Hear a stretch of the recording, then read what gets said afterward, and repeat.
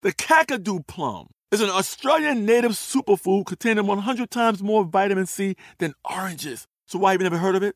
PR. No one's drinking a Kakadu smoothie? I'm JB Smoove, and that was a full episode of my new podcast, Straightforward, inspired by guaranteed straightforward pricing from AT&T Fiber. Get what you want without the complicated. AT&T Fiber, live like a gigillionaire. Available wherever you get your podcasts. Limited availability in select areas. Visit AT&T.com/hypergig for details. I'm Katya Adler, host of The Global Story. Over the last 25 years, I've covered conflicts in the Middle East, political and economic crises in Europe, drug cartels in Mexico. Now I'm covering the stories behind the news all over the world in conversation with those who break it. Join me Monday to Friday to find out what's happening, why, and what it all means. Follow The Global Story from the BBC wherever you listen to podcasts. When you buy Kroger brand products, you feel like you're winning. That's because they offer proven quality at lower than low prices. In fact, we guarantee that you and your family will love how Kroger brand products taste, or you get your money back. So next time you're shopping for the family, look for delicious Kroger brand products, because they'll make you all feel like you're winning. Shop now, in-store, or online. Kroger, fresh for everyone. Xfinity has free premium networks for everyone this month, no matter what kind of entertainment you love. Addicted to true crime? Catch killer cases and more spine-tingling shows on A&E Crime Central. Crave adventure? Explore Asian action movies on Hi-YAH. Searching for something extreme? Check out skating, snowboarding, and more on Fuel TV Plus, the global home of action sports. And find crowd-pleasing bops on iHeartRadio's Hit Nation playlist. There's new free shows and movies to love every week. Say free this week in your Xfinity voice remote. This Day in History class is a production of iHeartRadio.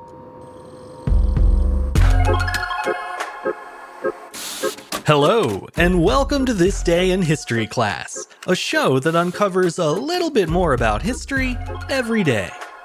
I'm Gabe Luzier, and in this episode, we're taking a closer look at the origins of Mother's Day, the second Sunday of May, when wayward sons and daughters finally make that call to their mothers. Or at least send a text.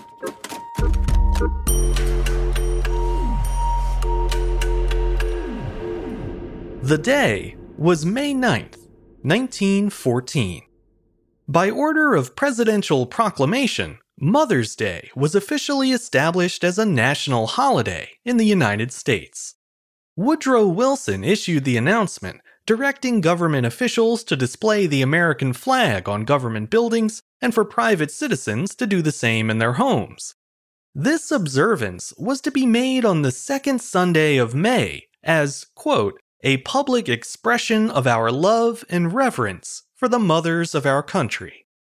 By the time President Wilson made Mother's Day official, many individual states had already celebrated such a holiday for several years. As you can probably tell from the language of the proclamation, the holiday was intended to be more solemn and reverent than it's often treated today. That's because, contrary to popular belief, Mother's Day wasn't the invention of greeting card companies, florists, or restaurants as a way to boost their business. Instead, it took shape as part of an ongoing women's movement. The original push for a nationally recognized Mother's Day is generally attributed to three American women: Anne Reeves Jarvis, Julia Ward Howe, and Anne Jarvis's daughter, Anna M. Jarvis. The idea began with Anne Reeves Jarvis, an Appalachian homemaker, Sunday school teacher, and lifelong social activist. In 1858, Mother Jarvis, as she came to be known, began organizing Mother's Day work clubs in towns throughout Western Virginia. These community events were aimed at improving health and sanitary conditions for young mothers and their children, and often included lessons on childcare. 3 years later, when the Civil War broke out, Jarvis expanded the mission of the work clubs to address the new challenges that the conflict placed on families. Determined to keep the community together despite the growing political divide, Jarvis encouraged her clubs to offer aid to supporters of both the Confederacy and the Union alike. As a result, the women's clubs provided food, clothing, and medical treatment to soldiers from both sides of the battlefield. In this way, they strived to be mothers to all. Following the war, Jarvis and her clubs were called upon to help heal the community divide in West Virginia. To this end, Jarvis organized a Mother's Friendship Day at the Taylor County Courthouse. Held in 1868, the event brought together former Union and Confederate soldiers and their families for a day of food, fellowship, and music. As you may have noticed, Mother's Friendship Day and Mother's Day work clubs were not celebrations of mothers. They were community outreach programs led by mothers. However, Anne Reeves Jarvis also had the idea of a day on which mothers got their due. In 1876, she concluded one of her Sunday school lessons by sharing this fervent wish with her students, including one of her own daughters, Anne. "I hope and pray," Jarvis said, "that someone, sometime, will found a memorial Mother's Day, commemorating her for the matchless service she renders to humanity in every field of life. She is entitled to it." We'll talk about how Anne carried on her mother's wish in a moment, but first, I want to acknowledge the contribution of Julia Ward Howe. A contemporary of Anne Reeves Jarvis, Howe was another deeply patriotic and community-minded woman. She wrote the lyrics to the Battle Hymn of the Republic and led relief efforts for the widows and orphans of Civil War soldiers, again on both sides. In 1870, with the horrors of the Civil War still a recent memory, and the Franco-Prussian War just beginning in Europe, Howe urged mothers around the world to join together in a call for peace. To get the ball rolling, she began organizing an annual event in Boston called Mother's Peace Day. This early version of Mother's Day was held in Boston and other towns for about 30 years. However, it was primarily celebrated by peace activists and war protesters, and was never widely adopted by the general public. The next step in the crusade to honor mothers didn't come until 1907, when Anna M. Jarvis took up the cause after her own mother's death 2 years earlier. Anna remembered her mother's wish for a memorial Mother's Day and held a private service in her honor on May 9, 1907, the 2-year anniversary of her death.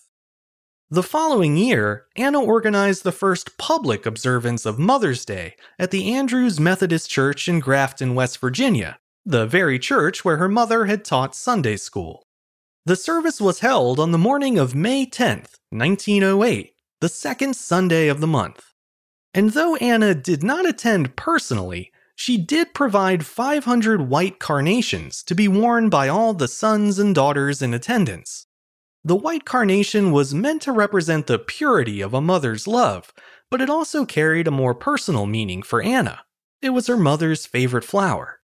In the years to come, the carnation would become a Mother's Day staple, with red carnations signifying honor for a mother who was still living, and white representing the memory of a mother who had passed away. Little by little, Anna Jarvis furthered her campaign to create a national day honoring mothers.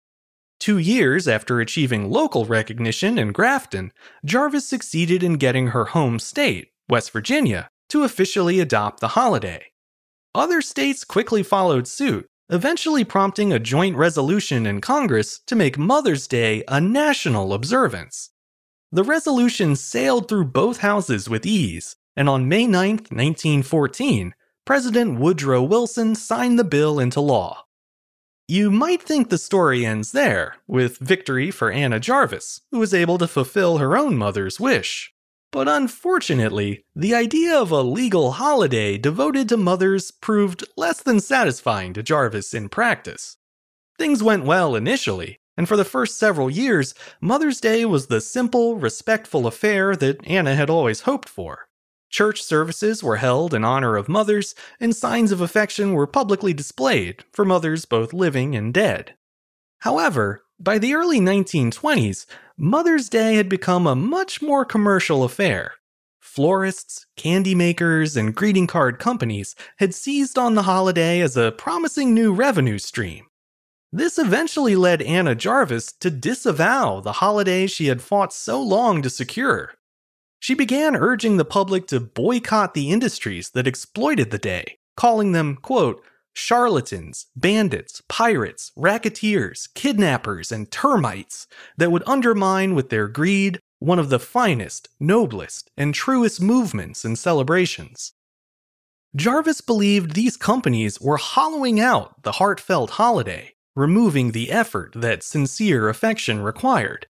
A printed card means nothing, she wrote, except that you are too lazy to write to the woman who has done more for you than anyone in the world. And candy, you take a box to mother and then eat most of it yourself. A pretty sentiment. Jarvis continued her war on Mother's Day well into her old age. In her late 70s, she even started a petition to rescind the holiday and went door to door to collect signatures. Her campaign was finally put to an end in the mid-1940s when she was committed to the Marshall Square Sanitarium in Westchester, Pennsylvania. Unbeknownst to her, the bills for her care there were largely paid for by her enemies, a group of florists and greeting card manufacturers. It was their way of saying thanks to the mother of Mother's Day. I'm Gabe Luzier, and hopefully you now know a little more about history today than you did yesterday. You can learn even more about history by following us on Twitter, Facebook, and Instagram at TDIHC Show. And if you have any comments or suggestions, you can always send them my way at thisday@iheartmedia.com. Oh, and happy Mother's Day to the best moms in the world, mine and yours. Lastly, thanks to Chandler Mays for producing the show, and thank you for listening. I'll see you back here again tomorrow for another day in history class.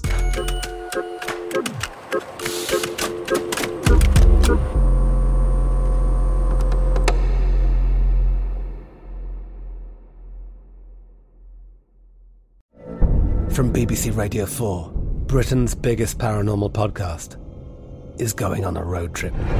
I thought in that moment, oh my God, we've summoned something from this board. This is Uncanny USA. He says, somebody's in the house, and I screamed. Listen to Uncanny USA wherever you get your BBC podcasts, if you dare.